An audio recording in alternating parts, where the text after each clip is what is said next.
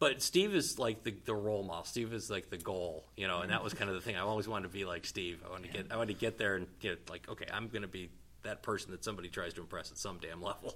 It explains a lot about your teaching style. Probably not. Tough. Yeah. Yep. You have a story you tell me about. No, just similarly. Like I remember getting my first paperback that you graded and just being like, oh, well, this guy's a dick.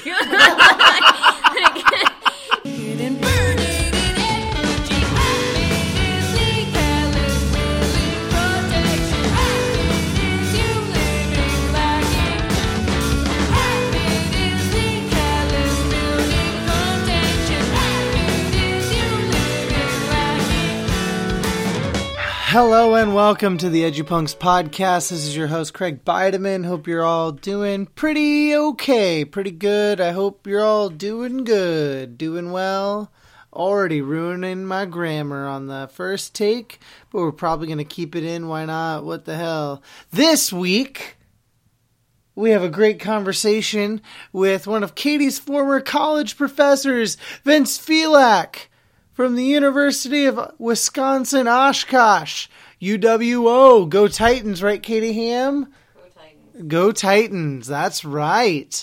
Vince is a journalism professor, also runs the student newspaper there, the Advanced Titan. Katie and Vince get to share a bunch of nostalgia on this episode, which is just wonderful to hear. It's so great. You get to hear them be very natural and funny with each other, which is great. Vince is an endlessly interesting human being, explicitly to me. There's very much at the end, I admit that this entire conversation just feels like I was in a classroom and I was taken to school. It is very interesting, everything that Vince has to say.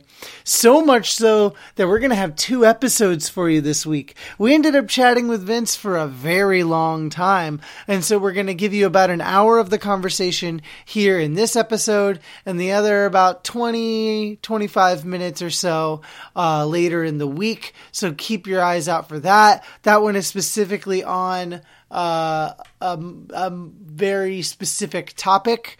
This whole episode, we're going to be talking about Vince's work as a professor, working in a college, working with college students, what journalism looks like, the future of journalism, the current state of journalism, and what social media has been doing to influence journalism and the rise of new media communications. Before we get to that, just a big thanks to anyone who's been listening and sharing the podcast and telling your friends. Please keep doing so and leave us some reviews and leave us some stars in the iTunes store. That'd be really cool. Or even if you're using us on Google Play, leave us a review. Anything helps. That'd be really great. Follow us on Instagram at EduPunksPod. You can follow me at Craig Biddedman. Also this week, you're going to be hearing some tunes from the band Hikes. They are on Community Records, which is one of my favorite DIY labels in this country. They are based out of New Orleans. Hikes released my favorite EP in 2017. It is called Lilt, and you're going to hear a full song later. You're going to hear another song kind of interspersed throughout the episode, but it is some noodly goodness that I love so very, very much. So I'm excited for you to hear more of that as this episode goes along. Yeah, there's not much else to say. Let's just get to this conversation with Vince.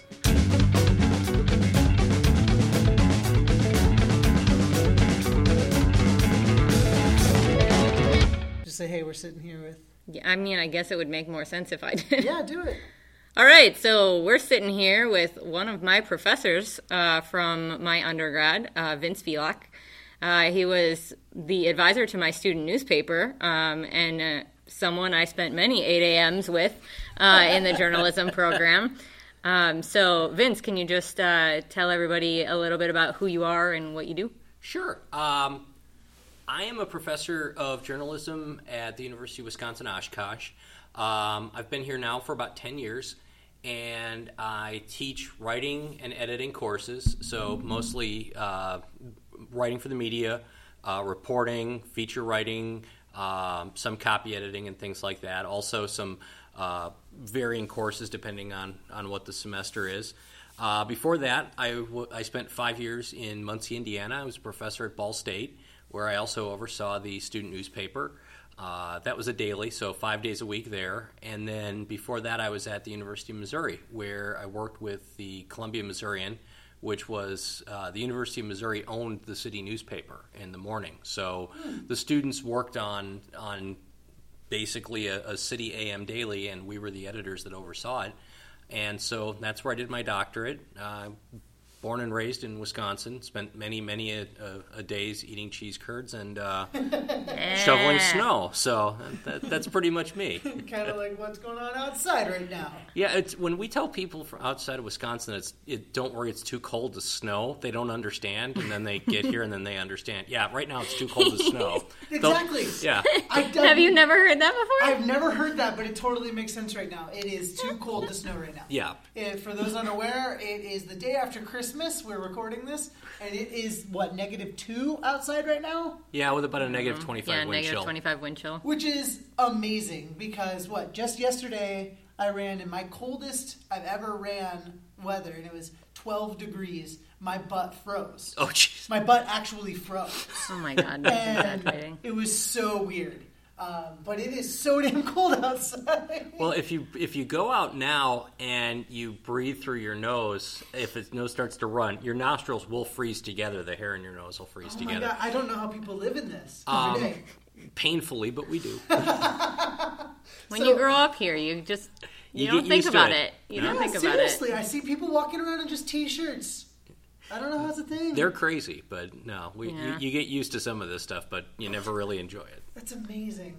How did you get started in journalism or interested in it? Honestly, the funniest story is that I went to college and I had planned to be a lawyer. That was my whole I know. Nailed it. Yeah, that was going to be my thing. I'd been planning for that since I think I was like 10 or 11 years old, and I got in and I took one class that they told me I needed to take, and it wasn't me.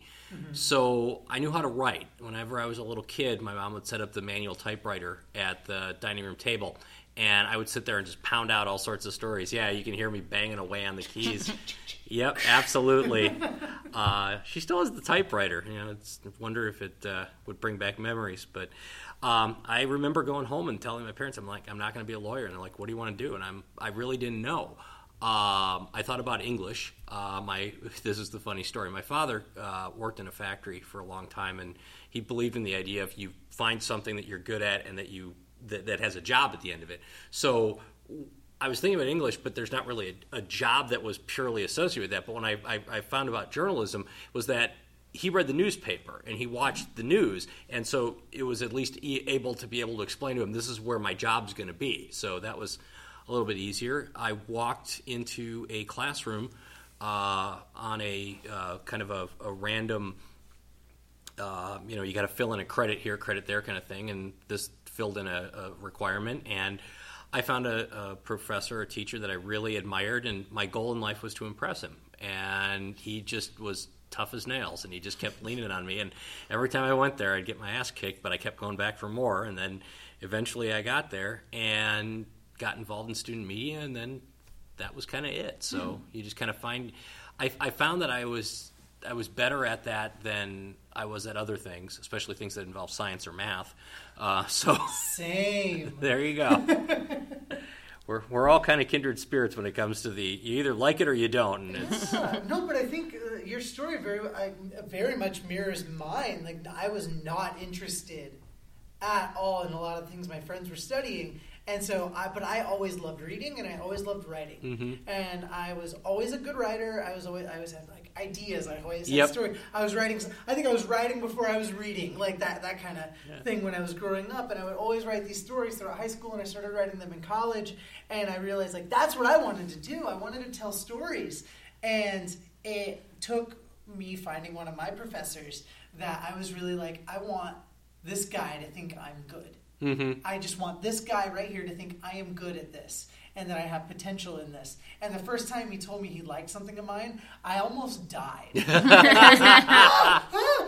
I can be done right now and be happy. Yeah. That's all I wanted.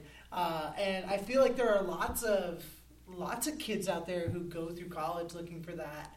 Well, I think in some ways there's always the idea of affirmation, but making somebody work for it.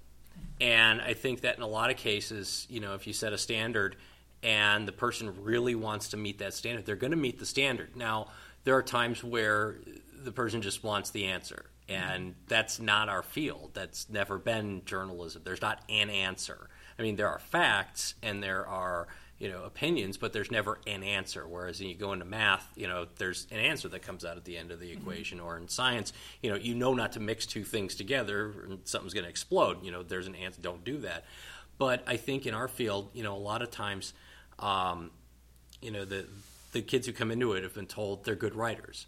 And then they get here, and it's kind of like the difference between AAA baseball and Major League. It's like, wait a minute, you're a good hitter, and now all of a sudden it's like, how am I hitting .042? Well, you said they're told they're good writers, I knew exactly where you were going with this. Well, I was told I was a good writer, and when I went to, Steve Lorenzo was the guy who did my writing class, my reporting class, and he used to grade in green because he said green was an affirming color. Well, he turned that thing into like a shamrock patch. It puked all over this thing, and I remember getting it back, and I walked up to him, and I'm like, I don't get why? And he's like, you're better than this. I'm not letting you get away with this shit. And from that moment, that was the moment I'm like, I want to impress Steve. Literally, everything at that point. He never actually finished his PhD. He never actually went into it. He ended up in New York. He did technical writing, all sorts of stuff. I kind of lost some track of him, but I know that he also plays hockey, and he's, but Steve is like the role model. Steve is like the goal, and that was kind of the thing. I always wanted to be like Steve. I wanted to get there and get okay, I'm going to be that person that somebody tries to impress at some damn level. It explains a lot about your teaching style. Probably not. Tough. Yeah. Yep. You have a story you tell me about. No, just similarly. I remember getting my first paperback that you graded and just being like, oh, well, this guy's a dick. It was just all mean, and it made me a better writer. And I didn't see that at the time, of course. I was just dreaded coming to these classes because I was like, I'm not good enough to do this. But then it response a lot though from students? Yeah, I do. Well, the thing of this is I get a mixed response, and it depends on the student. And in your case, what it was you would push back because you would make it better and stronger and faster, and you'd really kind of do. Plus, you also showed up at the office hours going, I don't get this. Yeah, help me get better at this. And that's almost always the first level of a challenge with a good student is when they see they're not performing up to the level that they want, it's not about give me the grade, it's about make me figure this out. Help me figure out why this happened. It's like, why is this, for lack of a better term, broken in your mind? And then we would work through it. So I'd give you some feedback, you'd work through it, you'd kick it back, and it would come back, and we'd kick it back and come back. And so it was a process, just like anything else is in writing, or just like a lot of other things are in a lot of other fields, where it's never, you do it once and it's perfect, and then we move on with life. But I do get a lot of students who, they're going to try harder and they're going to push harder because they've finally gotten to a point where they want to be good at this. And that always feels really good because you help them out a lot of times. And there are other times where it's like you get the whining, but I mean that's there's always somebody that whines. There's always somebody who's like, why are you giving me these grades? Well, I'm not giving you the grades. You're earning the grades. Or why are you why are you being mean to me? It's like, well, I'm not being mean to you. That was me. I just didn't say it to your face. Well, that's fine. But the thing of it is that I apparently have really calmed down a lot. By the time I got to you, I'd already gone through 3 universities where I'd generally gotten a lot of the rough edges smoothed off. So I was a little more polished in terms of my criticism, where I could defend it a little bit more. Yeah. But apparently at one point, there's a woman who now works, or at the time she told me the story a couple of years back. She works as the one of the copy editors on the opinion desk at, I think it's the Washington Post. So she gets to edit David Broder, and she gets to edit Salman Rushdie, and like the heavy hitters. Mm-hmm. And she said, I remember the first time I was working with you in the newsroom, and it was at Missouri, and she said, I was being annoying, and I was like, I tried to fix this brief like 3 times, and I kept screwing it up, and finally I'm like, can I go? And she says to me, you just look back at me, and you said, well, I'm at the 3rd paragraph and I haven't thrown up yet, so yeah, get out of here. So apparently I've smoothed out a little bit since those early days of, like, what is this pile of crap sitting on my desk, and why is it here? So. Well, you've clearly been doing this for a while, and I guess you've been smoothing out your edges, but what does that evolution look like for you? The evolution, I think, went from being, I'm doing this as something that I'm doing on the side of being a reporter or an editor or whatever, to moving into more of an understanding that at heart, I'm a teacher. Yeah. And, if I started to realize it more when I started doing different things, like I do wood refinishing for fun. I work on small engines. I've got a 68 Mustang that I've basically been rebuilding over time. And when people ask me questions, I get really excited because I want to, it's not like I want to brag. It's like I want to teach or I want to show them something. So actually, I think it was 2 days before Christmas, my buddy Matt called me up and he said, I think my car just exploded. And I said, I'm pretty sure that didn't happen. Why? He's like, well, there's all this smoke pouring out from underneath there, and, it's all out of radiator juice, and I don't know what the hell. And I'm like, okay, he's like, I got it in the church parking lot over, can we do something? I said, yeah, sure. So I got over there and I, went in and I started figuring it out because he was gone at that point. He had to go to work. And so I'm looking at this thing and I figured it out. And the first thing I want to do is call him, not to say, don't worry, but it's more like, I want to teach you something. I want to show you how this works. So he and I went over there afterwards, and I was showing him how the pieces went back together and everything. So it's really weird, but this is going to be – I just completed my 20th year of teaching in college. I started very, very young when I was in my master's program. I started the second semester of my master's program, so it was January of 97 was the first time I taught where it was my class to teach and be in front of it. And then every year since then, you've kind of built. So there is some evolution. There is, not every day is an Academy Award, but you get better, you get worse. Sometimes you try different things. Sometimes things don't work out. Sometimes your audience shifts. You start realizing that some of the things that you used to use don't work as well. Some of the references don't hold as well. Other times you start to realize that you've got a nice vein of work that's going to continue to build. The funniest thing that I had happen to me was I've written a number of books on media writing and reporting, and they just did the reporting book comes out, book plug. The reporting book comes out in about 7 days. Yeah. And they did a test where they sent out chapters to professors who were willing to swap out one of their chapters of their current book with one of the book chapters that I had sent them. So if it was they got the beginning writing chapter, they would swap it out for their book thing. And the ratings went really, really well. And I said, why? What was it that did it? And the people at Sage they said they can't put their finger on it. The way in which they've all described it is, we don't know, but it just felt better. It felt more like a conversation. It felt more like somebody was really excited about teaching us as opposed to just reading a book. Yeah. And so that kind of, so that I think is the evolution of less worrying about, is this in the book? Did I get this on a test? Do I do this? And more about, I want you to walk out of here feeling better prepared for whatever it is that we were doing in here than you did coming in. So if you feel like you've learned something and you've got some sort of value out of this, then it worked out. If you don't, hopefully at some point during the semester you'll come to me and say, I'm not getting anything out of this. What can we do? And then we'll fix it. But, there's always the one or two who will wait till the last possible minute, be really upset about everything, and then go on, Rate My Professors or whatever, and drop you a 1, and, total a-hole, can't possibly be worth anything, hope he dies in a fire, You just quoted Katie's. Yeah, pretty much. I did rate you on Rate My Professor, but I did not give you a 1 and say you should die in a fire. Wow. Yeah. No. I actually think that it was thinking about my evolution of my time here. Like obviously I had you in my like first impression of you was that you were just like a hard ass in the way that you graded, but like once I got to the end of it, well, I don't know about that.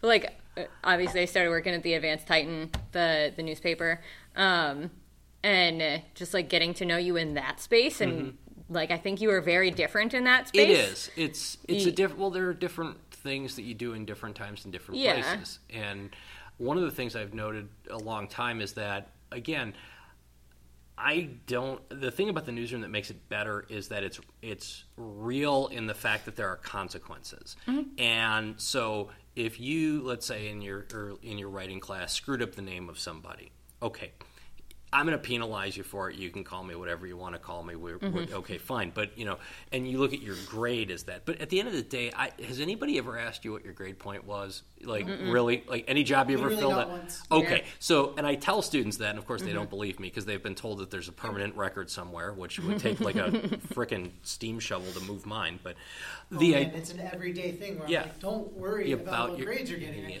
Graduate. Worry about what you learned. Every mistake you make, you pay a price for. But you buy something with that payment, which is wisdom, and you learn how something goes or something doesn't work or how not to do something again. But at the newsroom, there was an actual consequence. If you spelled somebody's name wrong, somebody's making a phone call and they're calling down to you. And, we've got to figure out, like, okay, or if you put, something wrong in there and it really, hurts somebody or creates a huge problem. And that's where you notice that, when you start playing with live ammo, so to speak, you're a little more well prepared than you would be if everything was sunshine and roses in the classroom and then we didn't apply those standards in the newsroom. I think it was also just that it was like a team environment. Oh, yeah. I think that was really helpful for me. And I think that was when I was able to see more of the side that was teaching us to help us get better. So yeah, I think like being involved in the student newspaper and having you in that like seriously helped my academics, because that like I was able to have sort of like the fun time where I was still learning the same things, but it was just like different setting. Did you have that experience, in that sense of how the flipping this around on you, but the idea being like when you were out there working at the Daily, and then you saw what happened there, you were able to apply it into your classroom, or in the classroom you saw something and you're like, I got to go run over here and do it. Did that happen for you too? Yeah, and I was thinking while you guys were just talking about that, is one of the things that it taught me working at a daily newspaper was how important deadlines were and how important So I turned that into due dates when a paper is due. I'm like, okay, I'm going to give myself some time to work on this. Sometimes with my writing assignments, my article writing, since we were doing a daily, I'd be doing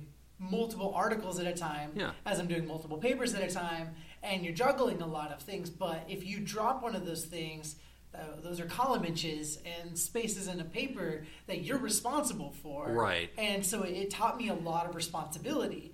And so I took that and I put it into how I did my work in the class. And so it always surprised people with how much, like I did a lot in college to be able to do work on a daily newspaper and be an RA at the same time. Oh, yeah. Was like, people had no idea how the hell I was doing that. I'm like, well, it just taught me how to prioritize that. I had better time management skills in 3 years of college than I do now.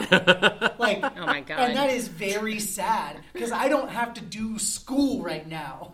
That is so sad. That's why. But the structure. Yeah, I lost that structure, but that structure helped me like really learn the importance of all those things. Well, that's why I laugh a lot when students are like, oh my God, you mean I only get 3 weeks to finish this article? And you just want to look at it and go, do you have any idea what that's like? I got an assignment one morning that was due by 6 p.m. that night. Like, I had to go interview a couple professors. You have to go try to email a professor right now and be like, hey, can I come talk to you about this article today? Yeah. I'm on campus for a 2-hour window. An hour and 40 minutes of that is me teaching.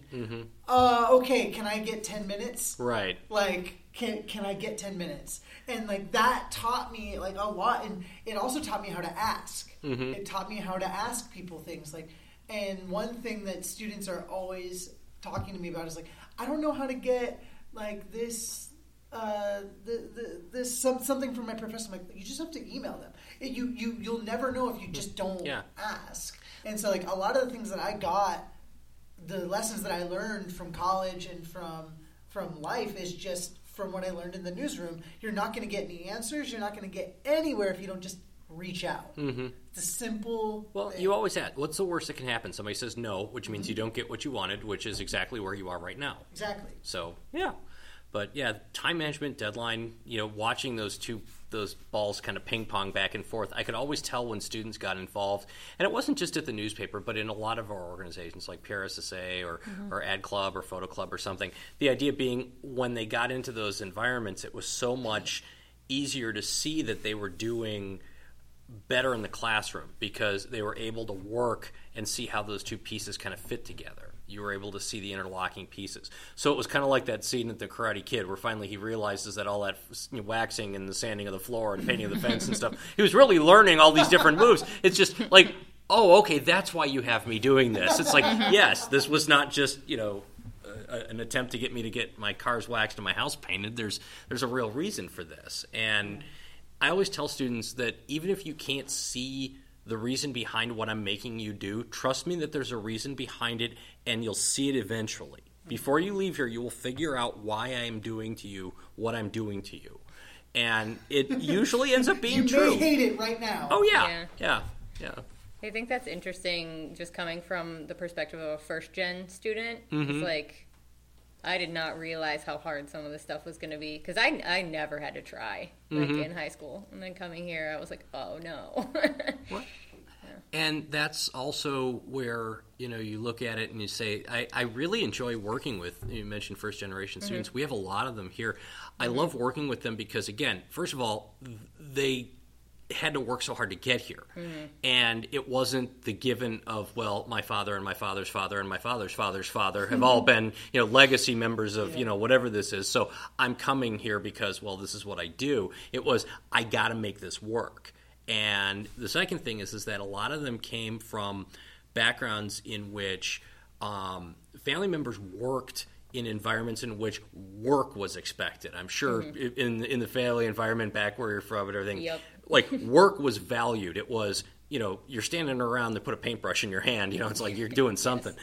And I remember asking a student once, I said, what would happen if you took this paper home and you said to your parents, my professor gave me this bad grade, can you go talk to him? And my mom would smack me. And I'm like, yeah, that's, it's that sense of, like, in Massachusetts, don't you think for a moment Craig has had students say, do you know who my parents are? Oh, yeah. I've had friends who, do you know who my parents are? The family lawyer will be in touch. Yeah.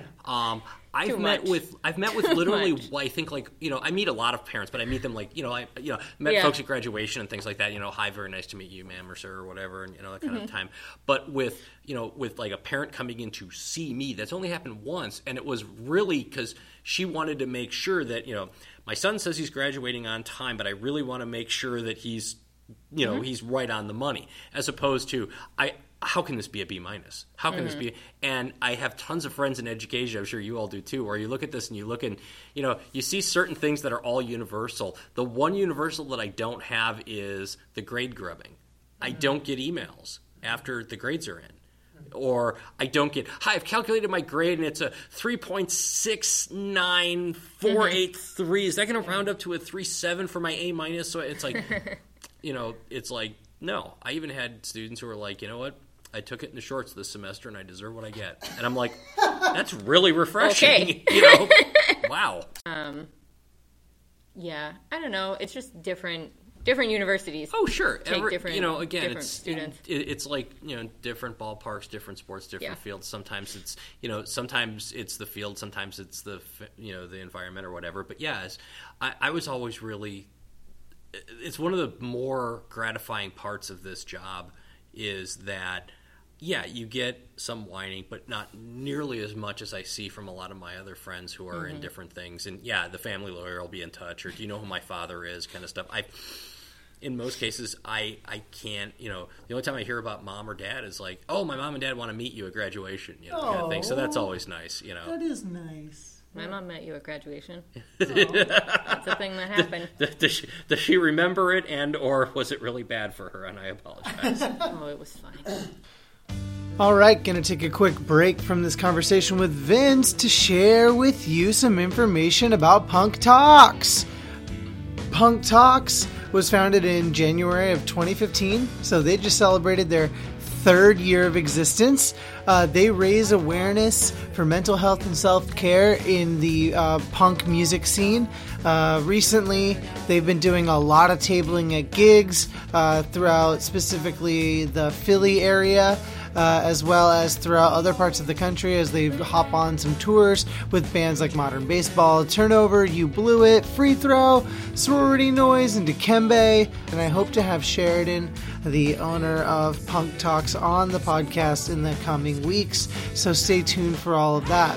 What Punk Talks does is they offer free services to members of bands or just people in the music industry. They offer them free psychological counseling so that they can have someone to talk to, someone to get support from when they're likely not feeling great, or if their depression is acting up, if they're having anxiety, or maybe they don't have insurance, they don't have any way to access any sort of mental health care. So Punk Talks provides that. They do a lot of tabling at gigs to make sure that their resources are shared out. And if you want to look into more about Punk Talks, please go to punktalks.org to learn more. You don't have to be sad to make great music, and Punk Talks is here to help. So there you go. Let's get back to this chat with Vince. So you have a book coming out. Mm-hmm. What's it about?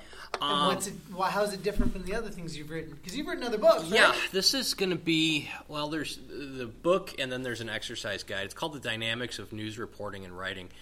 The way it's similar is that I take a very audience-centric approach.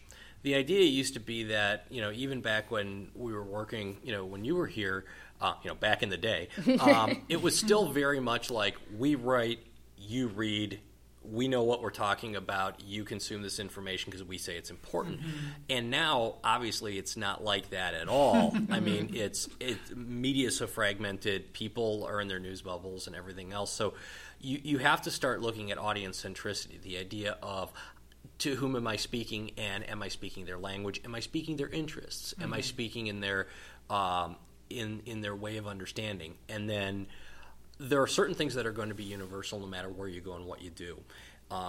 In terms of the quality of writing, in terms of, learning to interview, in terms of working with grammar and style and things like that. And then it goes into some of the broader ideas of working with video, working with audio, working with news, writing, news reporting, social media, things like that.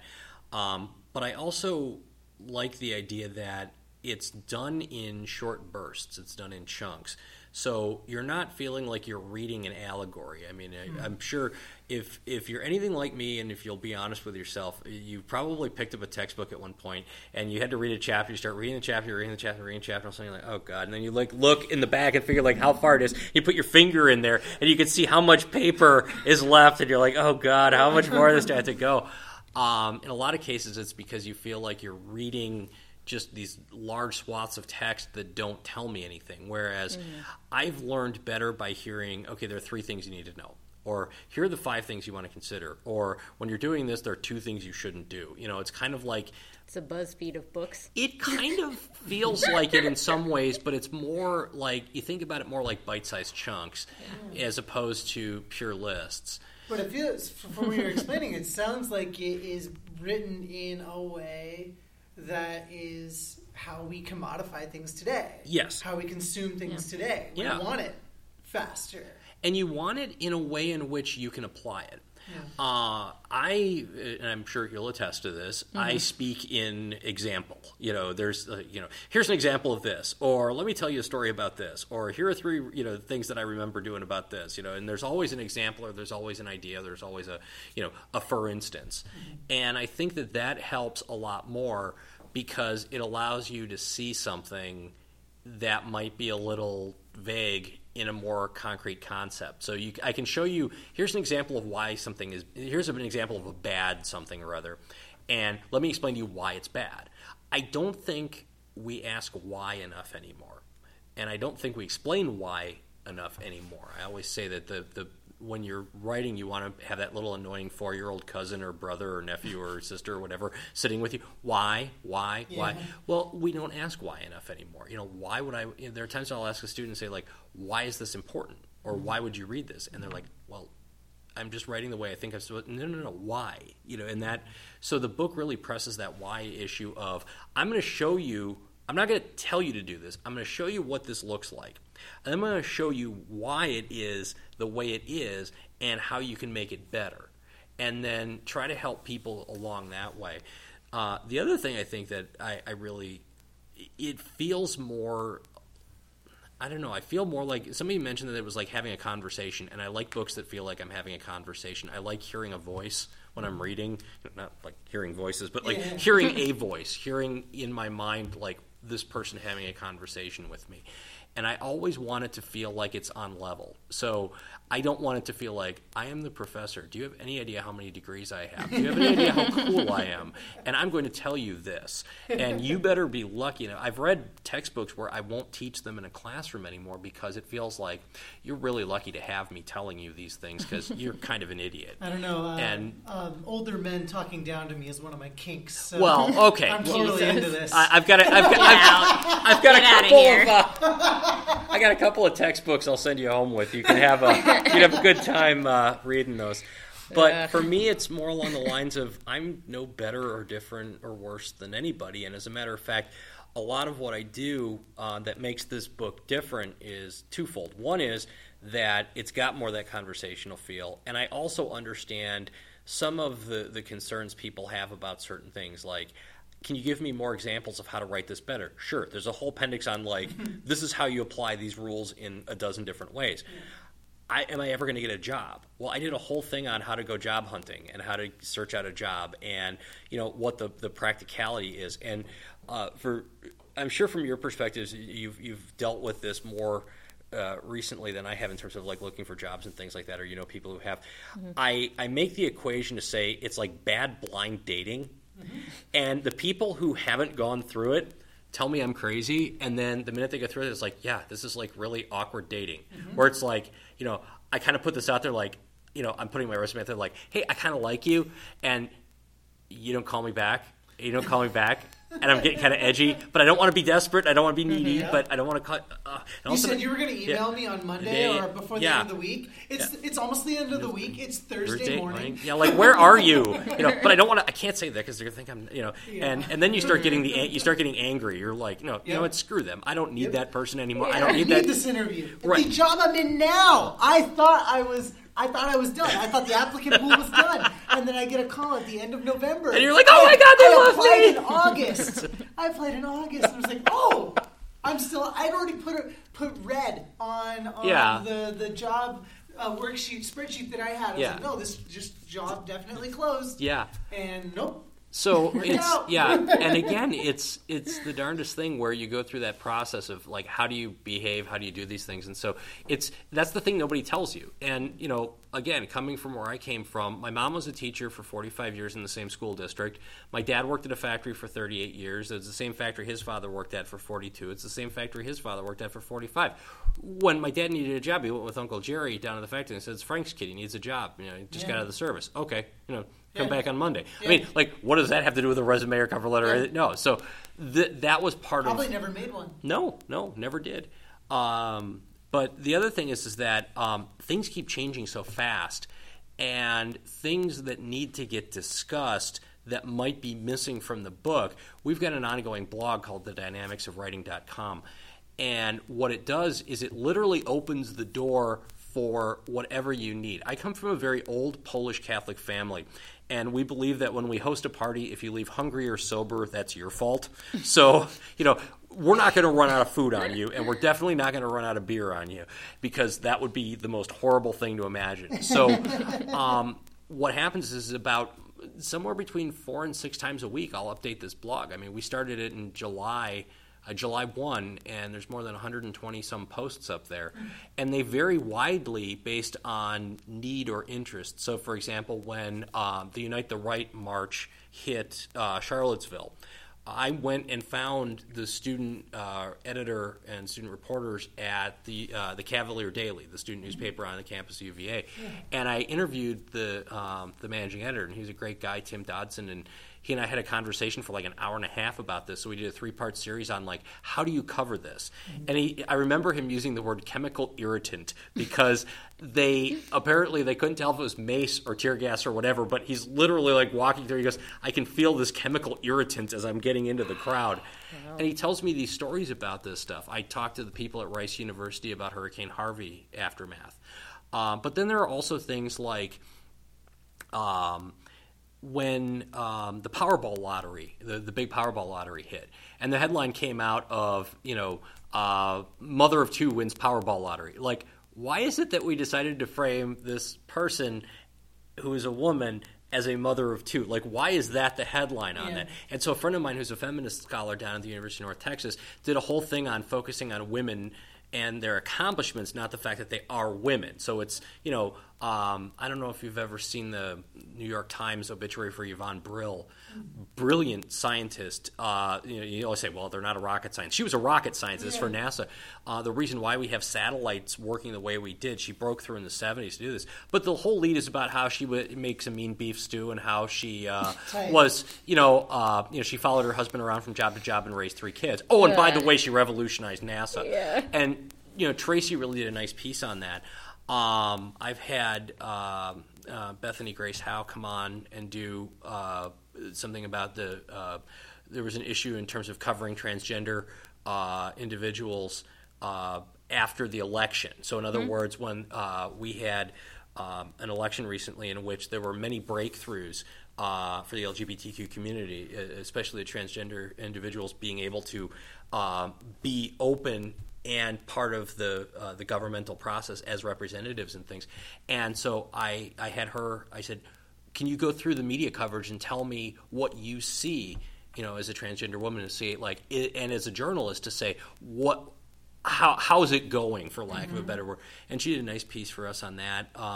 So it's kind of like whenever somebody comes up with something, whether it's socially based, whether it's here's an event that happened, whether it's I just have something I need to say kind of thing, we open the doors to say, here's an expert. I had a guy come on and do like, here are the 5 things that you will do that will really annoy a hiring manager. Yeah. He was a hiring manager. And so, it's not about any particular thing. It's about all things. Yeah. And so if, for example, the one that sticks in my head, Tufts University. Anthony Scaramucci threatened to sue the student newspaper because this student wrote a couple of columns basically saying he shouldn't be on there on their board, and the student wrote this piece where he made mention of how Anthony Scaramucci had sold his soul. And Scaramucci made this whole thing about how, like, this was defaming him. And the ACLU wrote back this great piece about how this is obviously a figure of speech, as you know, having written an entire book titled that. And they flag a footnote, and Scaramucci wrote this thing like How to Succeed in Politics or something without selling your soul. That was the name of the book. I can't remember what it was. But it had the word selling your soul in it. So it was a great moment of, like, watching this. So I got a hold of the editor. And the young man who had done the columns didn't want to talk, but the editor did. And so it was kind of like, okay, what do you learn from this? And he was saying, we do what we do. We understand that there are consequences, and, we're going to stand by this. We're not taking this stuff down just because we're being threatened. We don't care who's threatening us. If there's no case to it, we're not going to, tuck tail and run. So, but that's the whole idea behind the blog, is that it keeps everything fresh. Yeah. The first post I'm going to have to put up after the first of the year is, okay, social media, Storify is no longer a thing, even though it's in the book. Well, there are still ways in which you use that concept of taking tweets and Instagram posts and blog posts and things like that and building a story out of those elements. Even if Storify itself isn't there, you're still using that skill set of selecting different bits and pieces and kind of buffet style making something out of it. So it sounds like you're keeping up. like you're keeping up at least with the tech? Because like you've been doing this over 20 years now. Yeah. Like, how has that been a challenge for you, though? Like, learning to adapt along the way? The couple of things. One is the students keep you young. I mean, well, mentally young at least. There are days you get out of bed and you're like... We're only a couple years in, and they're still keeping me pretty young. That's the greatest thing, though, is that, you get some of that. And also there are times where... I made a crack. There's a microwave down in the newsroom that I'm sure you remember that barely worked and kind of but it's still hanging in there. And somebody made some crack about like, oh yeah, who are you to say that? I said, my microwave in there is older than you are. And she goes, oh no, it's not. She walked in. She goes, that microwave is 5 years older than I am. It's like, yeah, okay. My supervisor jokes about the mini fridge that's in my office suite. Yeah. Because she bought that for the office 24 years ago. Oh jeez. Wow. Yep. She's been at my university as long as I've been alive. There you go. So there's some of those things where, and sometimes you realize that but mentally you stay alert. You see like how are they communicating, and what am I trying to do to reach them? But I also understand that a tool is a tool, and the tool is just as good as it's going to be used. So when you look at something like Twitter, when it was at 140 characters, the basis of noun, verb, object as a structure was perfect in the old newspaper headlines, and it's just as perfect in Twitter. And so it helps you stay focused on what it is that I'm trying to say. Oregon State beat Wisconsin. That's a noun, verb, object kind of structure that works well in a headline. It works well in a tweet. It's not so much the technology. It's also then learning how to fine-tune the use of that tool for something. So I always say a hammer is a great tool, but I don't use it to change light bulbs because that's not its purpose. So every time I hear somebody's like, oh, we're going to pivot to video, I'd say, why are we pivoting to video? Well, video is important. Why? Well, because people like video. Do they?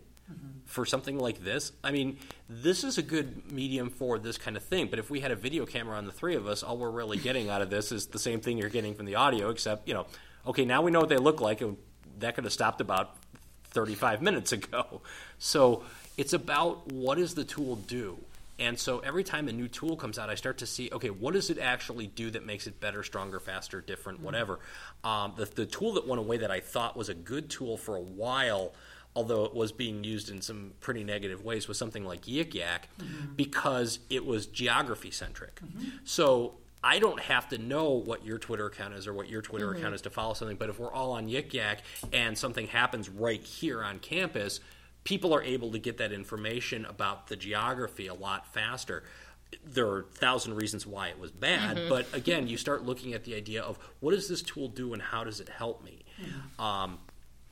And that's one way. The other way, I think, is just that I've always been afraid of not being on top of things. The nightmare of showing up to school and you're late, or you're naked, or you left all your books at home, or whatever your nightmare is of not being ready.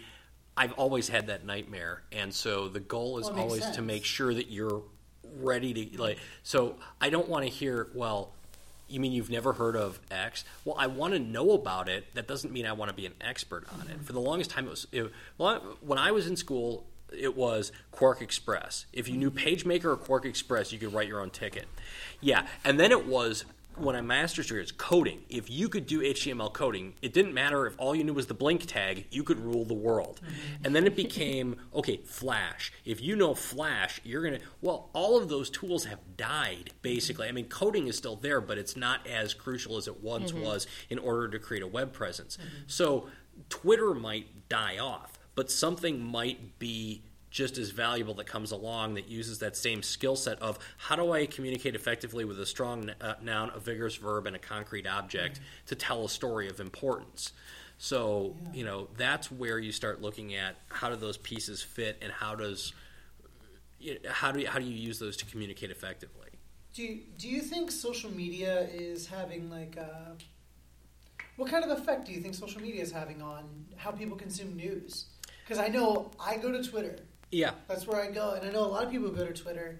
And then my students, I talk to them, like none of them are on Twitter. They get all their stuff from Facebook. Or from Snapchat. Yeah. Because they have news on there. I didn't know that. I'm not big on... You're bigger on Snapchat than I am. Not really, but yeah, you're right. A lot of them use Snapchat. Yeah. Well, I think the thing about social media is this, that students, I think, or that people in general need to understand is that because you are disseminating content to third parties in a way that used to not be able to be done without heavy levels of editing and without a strong use of a consumable product like a FCC license or like a printing press or something like that, you're a publisher and there are ramifications for the things that you put out there. So I might think of Twitter as just the jokey thing that I do. But if I, type something on there that's false, defamatory, and in some way can create harm for you, I've published that. And I can say, well, it's only on Twitter, but that doesn't actually protect you. And also, I could say, well, I've only got 197 followers. Right. But what happens when you take it and you retweet it to your 197 and they start retweeting it, and all of a sudden you start getting this and thing. Your employer sees it. Exactly. Well, and then your employer there's an example of that happening. There's a woman named Justine Sacco who worked for a company named IAC, and she got on a plane in London. I'm sure you've seen this if you're remembering the one I'm thinking of, where she was flying to Africa. And she made a comment about how she was hoping she wouldn't get AIDS. Yep. And then she made a racially disparaging comment after that. And she got on the plane and took off. And, of course, you shut off your social media and everything when you're on the plane.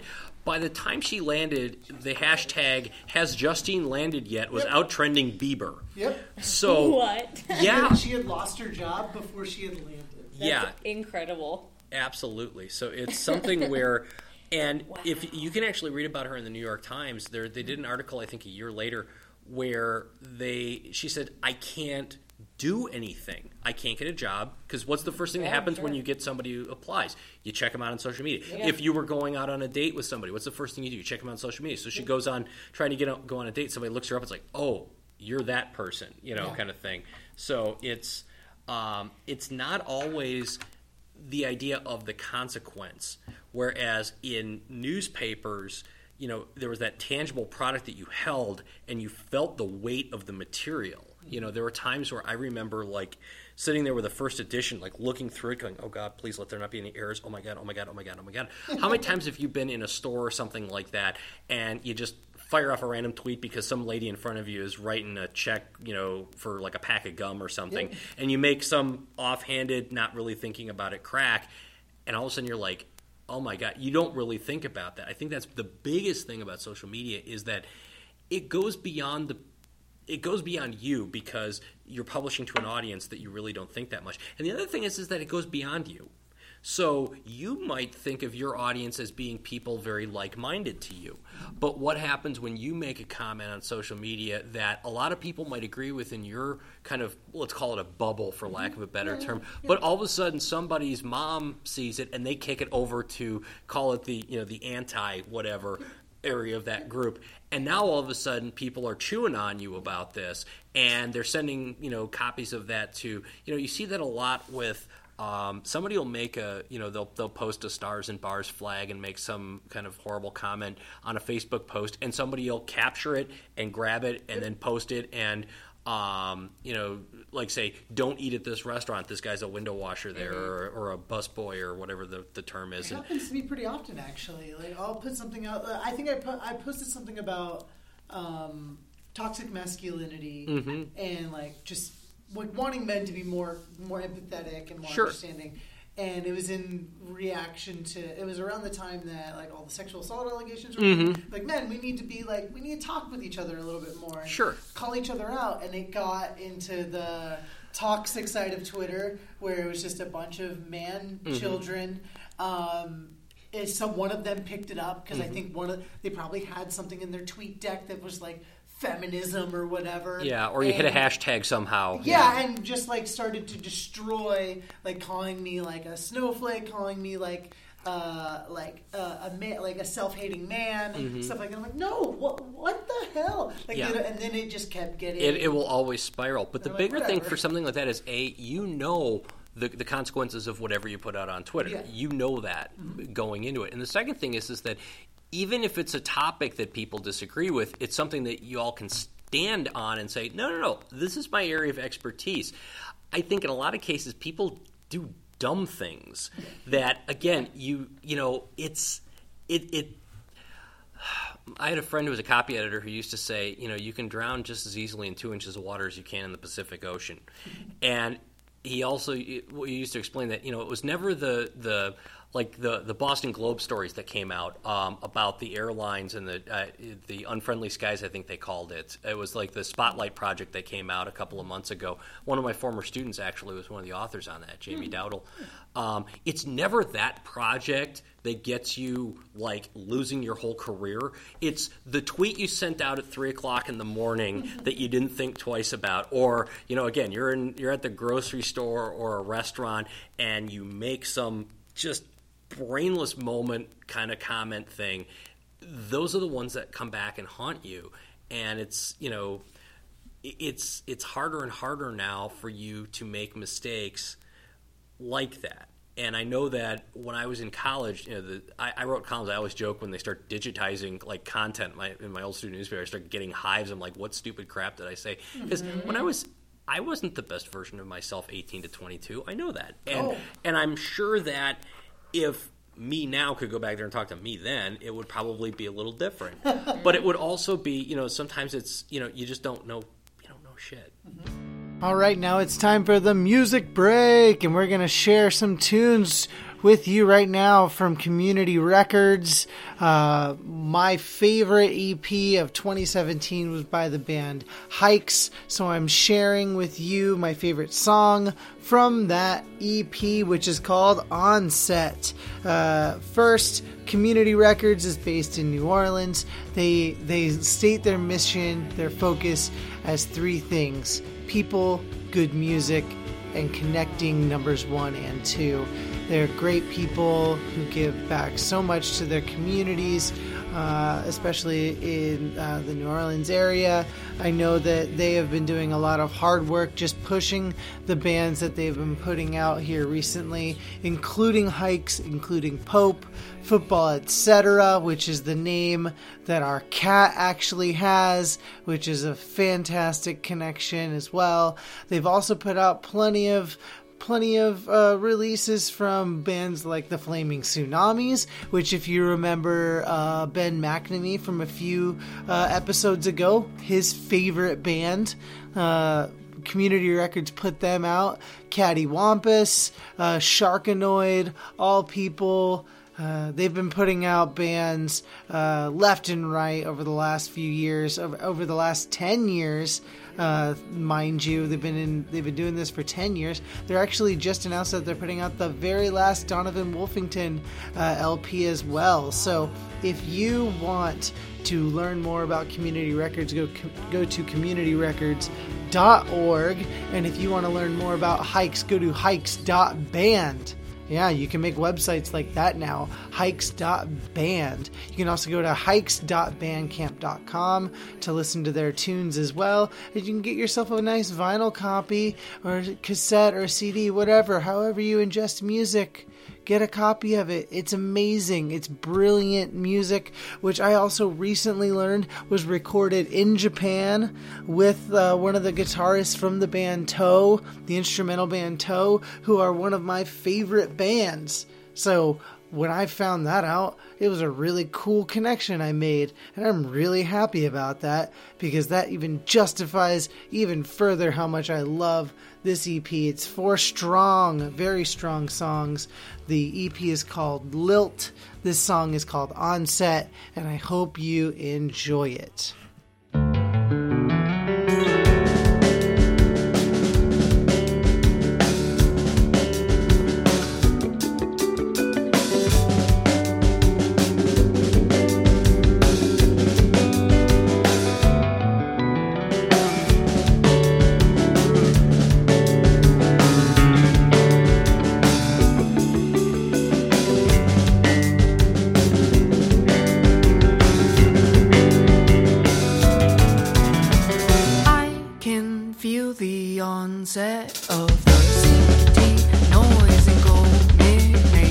Would it put an end to all that I was like?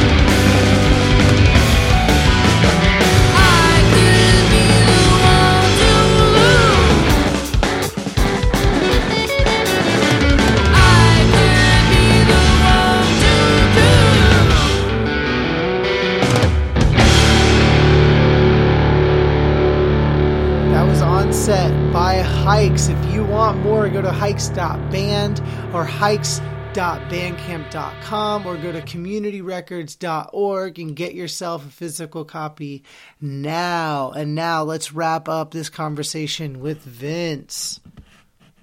Lightning round time. All right. Give us off the top of your head. We want folks to get to know a little bit more about you. This is usually where I get in trouble. Favorite food? Oh, escargot. Okay. Interesting. Yeah.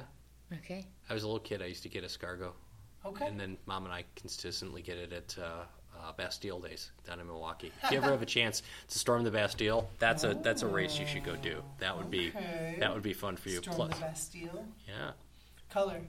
Red. Red. Do you have a favorite movie? You know, I am way too far into those like great 1980s underdog movies. So The Natural I always loved, The Last Starfighter I always loved, but then there's always like the movie Miracle. I watch like clips of movies where, you know, there's these moments of inspiration that come out of there. You know, I'll have like my whole YouTube feed basically is just these clips of movies that like have these moments in them that like remind me to like just keep going and keep fighting and keep doing stuff. So I'll watch, you know, like 2 minutes of Rocky 2, or I'll watch like 2 minutes of Deadwood or something, you know, and there's like these moments that just kind of like, no, get off your ass, you know, fight some more. There's a great Heartbreak Ridge is another one of those movies where like you got to get over the fact that, well, first of all, it's Clint Eastwood. Second of all, it's very America Firster. But the other thing is that, and also the language in there is, you know, Hacksaw Ridge or Heartbreak Ridge. Oh, I don't know. 1986. Okay, older one. Okay. Yeah, but there's a scene where a guy looks at the character and he says, you know, characters like you are an anachronism. They should put you in a glass case marked "Break glass, only invent of war." And, you know, there are days where it feels like that for me. It's like, you don't want to deal with me on a day-to-day basis, but when you really, really need something done, you break the glass, you pull me out, and I do the job. That's great. Do you have a favorite book, current or all time? Ball 4 by Jim Bouton. Okay. I read that one at least once a year. It's perhaps my favorite book because it was so honest, and it's also written in a diary style. It's he's an aging knuckleball pitcher who played the only season that existed for the Seattle Pilots, which was the precursor to the Milwaukee Brewers, and he talks about like he'd been this really good star pitcher who then had a bad arm, and he's trying to hang on literally by throwing this kind of fool's pitch, the knuckleball. And there's all these great moments in this book. I've got like an edition that's just nothing but like flagged and dog-eared pages. But it starts off with, I'm 30 years old and I have these dreams. And I think in a lot of ways that, you know, we don't dream enough anymore. And he talks about the idea of like, you know, you spend your life doing something that you love and you think about it. And it's one of, I think it's the only sports book that made it in like the top 100 books that they put on display at the New York Public Library. You know, they did that for like Century of something or other, and it was, you know, but it's more of a people book, and it's just a fantastic read. Plus, again, it's the short bursts that you can get into. Yeah. So you're a baseball guy. Yes. Favorite baseball team? Cleveland Indians, and I just wish they, you know. Here's my problem. They just keep missing it. They just keep missing it, lately. which is killing me. But the other thing is that it's, you know, I wish they didn't put Chief Wahoo on so many things, simply because it makes it harder to, you know, and their block C cap doesn't look like anything. The Cubs C is the Cubs C. You always know it. The Reds C is the Reds C. You can tell. This one, I mean, it looks like you could be playing for like a, you know, Charlie's Bar and Grill or something. Yeah. It's just not there. So do you love, or what do you feel I love? I'm already showing my bias, the Major League films. Oh, I love them. Yeah, they're so great. Yeah, I loved all three of them. Actually, I love 1 and 3. It's almost like the reverse of the second one is nothing. Yeah, but the Back to the Minors one is great, and then the original is fantastic. I watched that. I try to watch that somewhat annually. Yeah, it was always on TBS growing up. Oh God, so. yeah. They did an oral history of that for Sports Illustrated one year as like a retro. That. Yeah, but I just loved the Bob Uecker character in that first one. just a bit outside. Yeah. The guy's throwing the ball in the dugout. Just a bit out. Yeah, that basically just became his thing. Yep. That and Bull Durham. That Bull was Durham? another one of those great ones. Nice. I think I spent my entire life watching 80s movies. Yeah. Well, you vividly remember the 80s, I bet. Yes. We weren't around for too much of it, so sorry. That's okay. Do you have a favorite TV show you've watched throughout the years? You know, Or even currently? I don't watch as much TV as I used to. It's funny. I don't. I don't get into series. Like people say, "Oh, you got to binge watch this," or "Oh, you got to binge watch that." I think the last thing I actually fully watched as a series was Breaking Bad. I watched that whole thing, and I loved it for the storylines because it showed me that if you watch one episode in like one season, you're like, "This is ridiculous. This could never be happening." But if you watch it leading up to that moment, the writers are so gifted that they can move you from A to B to C to D, that when you get to E and you would have thought it would have been ridiculous, it's like, no, this makes perfect sense as to how we got here. It just does. But my wife's into Stranger Things. I've got no interest in that. It's very okay. I've got no interest in a lot of other things. Oh God, you got to watch this. None of those series just do it. I can't remember the last time I was really into a TV series like as it was happening. Yeah. And usually the ones that I get into, they die after a season. Okay. So, what about some music? What do you like? What keeps you going? What you put on when you got to be writing? I have a writing mix. Okay. That I don't understand, but it works. Okay. It's one of those things that you just don't mess with. So it's got a great mix of different things. So there'll be like, I think I've got like, there's like Public Enemy in there, and then there's like Pat Boone singing Moody River. It doesn't make any sense other than the fact that those things fit. I like on summer days when I have the Mustang out and the windows down, like 70s, 80s arena rock. Okay. It works out so Some well. Queen? Yes, definitely Queen. I like 38 Special. You like pretty much anything having to do that comes out of that sense of like the guitar is going to be the loudest damn thing on earth. Oh, yeah. I really, really, I fell in love with Public Enemy when they were, 80s, 90s, and then it was kind of like after a while it was kind of okay. That just like it dropped off for a while, and then they started putting out albums, but nobody knew about them for a while. It's kind of like they weren't getting the play or the attention, so I kind of dropped off. But they've got so many good songs. There's actually a soundtrack that I love to death. It's the Less Than Zero soundtrack, and it's got Aerosmith, Roy Orbison, Slayer doing Inagata Devita. Now that's one you've got to listen to in order to make sense of it. Yeah, it again, it's just this whole random lottery of things. But That's awesome. My parents grew up in the 50s, and so I listen to a lot of 50s music. I listen to a lot of Elvis, Buddy Holly, those kinds of things. 60s rock, 70s rock, 80s, the Duran Durans, the Bon Jovis, the one-hit wonders that came rolling through there and stuff like that. But I can't, it's funny. I finally got to that point where, like, I don't understand the music of an age. My kid will get excited about a song for like 20 minutes, and then I don't get it, and I feel really old.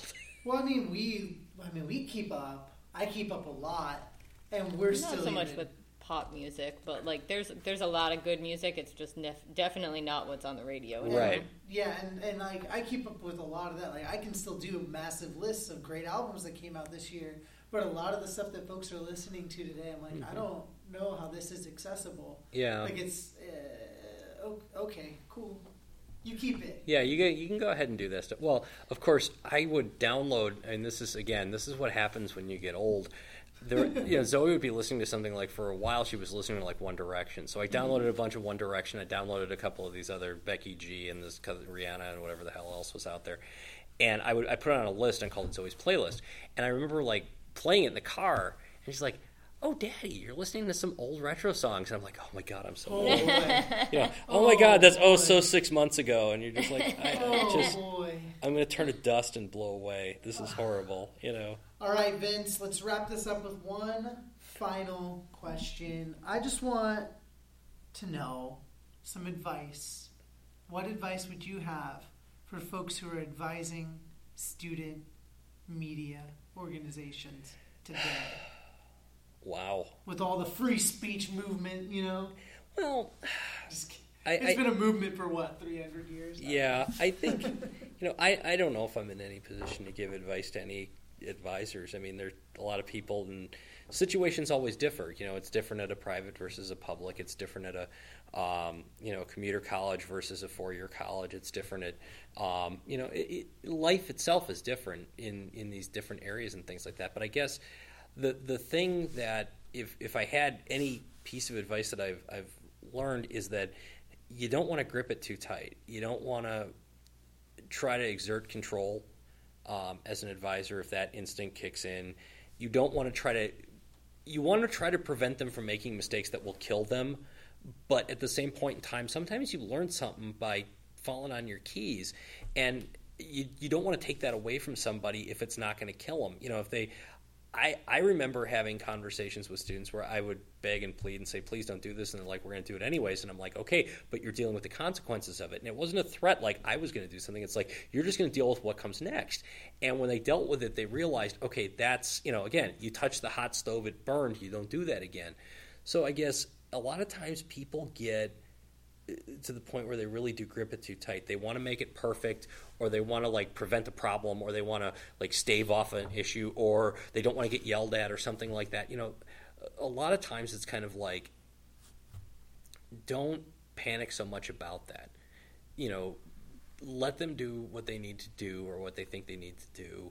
Let them try it, but try to build up enough, let's call it kind of collaborative capital, that when I come to you and I say, really honestly, you don't want to do this, that they'll listen to you, mm-hmm. and they'll say, okay, and it's not about me trying to keep my butt out of the fryer. It's I'm trying to be the conciliary that you really need at this point in order to be able to make it the best possible thing it can be without causing more problems than you know what to deal with. But again, it's. I like the idea that it's collaborative. Mm-hmm. So you collaborate, help, but then get the hell out of the way. You feel there's some truth to that, Katie, from your experience? You mean of working with Vince? Yeah. Yeah. Was that helpful for you? Yeah, I think so. I definitely never felt like you were trying to make us do anything specific. And if you said not to do something, we were like, oh, shoot. Well, no. But I think the big thing always is that why? At the end of the day, it's like if I say to you, don't do that, and you're like, why? And I'm like, because I said so. Would that ever be an acceptable answer? No. It's the idea. Did you ever give that sort of answer? No. And I do hear it from some people. Well, that's like maybe you're the reason that frustrates me so much when people don't have a reason. Yeah, but I always tell it's like when I was a kid, I'd be having an argument or something like that, and or friends of mine had arguments with their parents, like no, why? Because I'm a parent. That's why. Did that answer ever mm-hmm. work? Did you ever go, oh my God, I'm so sorry, I totally forgot. Let me go clean my room and eat some vegetables. Mm-hmm. No, it's like, but the why is I got a lot of why answers, and they helped me to understand how not to do something or how to do something. Mm-hmm. But try to have a why answer, I guess, might be another piece of advice. Why don't you want me to do this? Well, for these 3 reasons, and I've gotten beaten on this before. I've made this mistake before, or see, notice I'm missing 2 fingers on my left hand, kind of thing. This is why you don't do that. It's just a little bit more like that. So. Well, thanks so much for chatting with us. Hey, no, happy to help y'all. It's great, and I learned so much in the last hour and a half. I didn't do a whole lot of talking. So I felt like I was in class in the best way. I was getting taken to school. Well, if you ever, well, the thing is that I always tell people I don't want to be a pest, but at the same point in time, I don't want to be missing in action either. So if y'all ever need anything else, you just tell me and we'll do it. But don't I'm not going to be like, so what are we doing next week? All right, we did it. We finished another episode. That was so much fun. So much information. So thankful for Vince spending some time with Katie and I on location in Oshkosh, Wisconsin. It was like -3 degrees that day when we recorded. It was super duper cold, but we survived somehow. And yet it was one of my favorite conversations we've had so far in creating this podcast, and I hope you enjoyed it. In fact, you're going to get more. Remember? You're going to get another episode later this week. So I hope you are looking forward to that. It's going to be focusing specifically on fake news and how to combat fake news. So from a very professional perspective from Vince and from me and from Katie, who are not as professional. If you like what you heard, please give us a follow. Please subscribe on the iTunes Store or the Google Play Store. If you like what you heard in the music this week, go to communityrecords.org or go to hikes.band or hikes.bandcamp.com and learn more about what Community Records do and what Hikes is up to in playing their new music all around the country and perhaps all around the world. I don't know. They're just taking off. It's incredible to see that. And if you want to learn more about Punk Talks, go to punktalks.org. I hope you can hear football in the background. They're giving a nice little cameo on the podcast here. So I hope you enjoy that as well. And for now, I'm going to sign off. We'll see you later this week with more with Vince. But for now, let's get to work.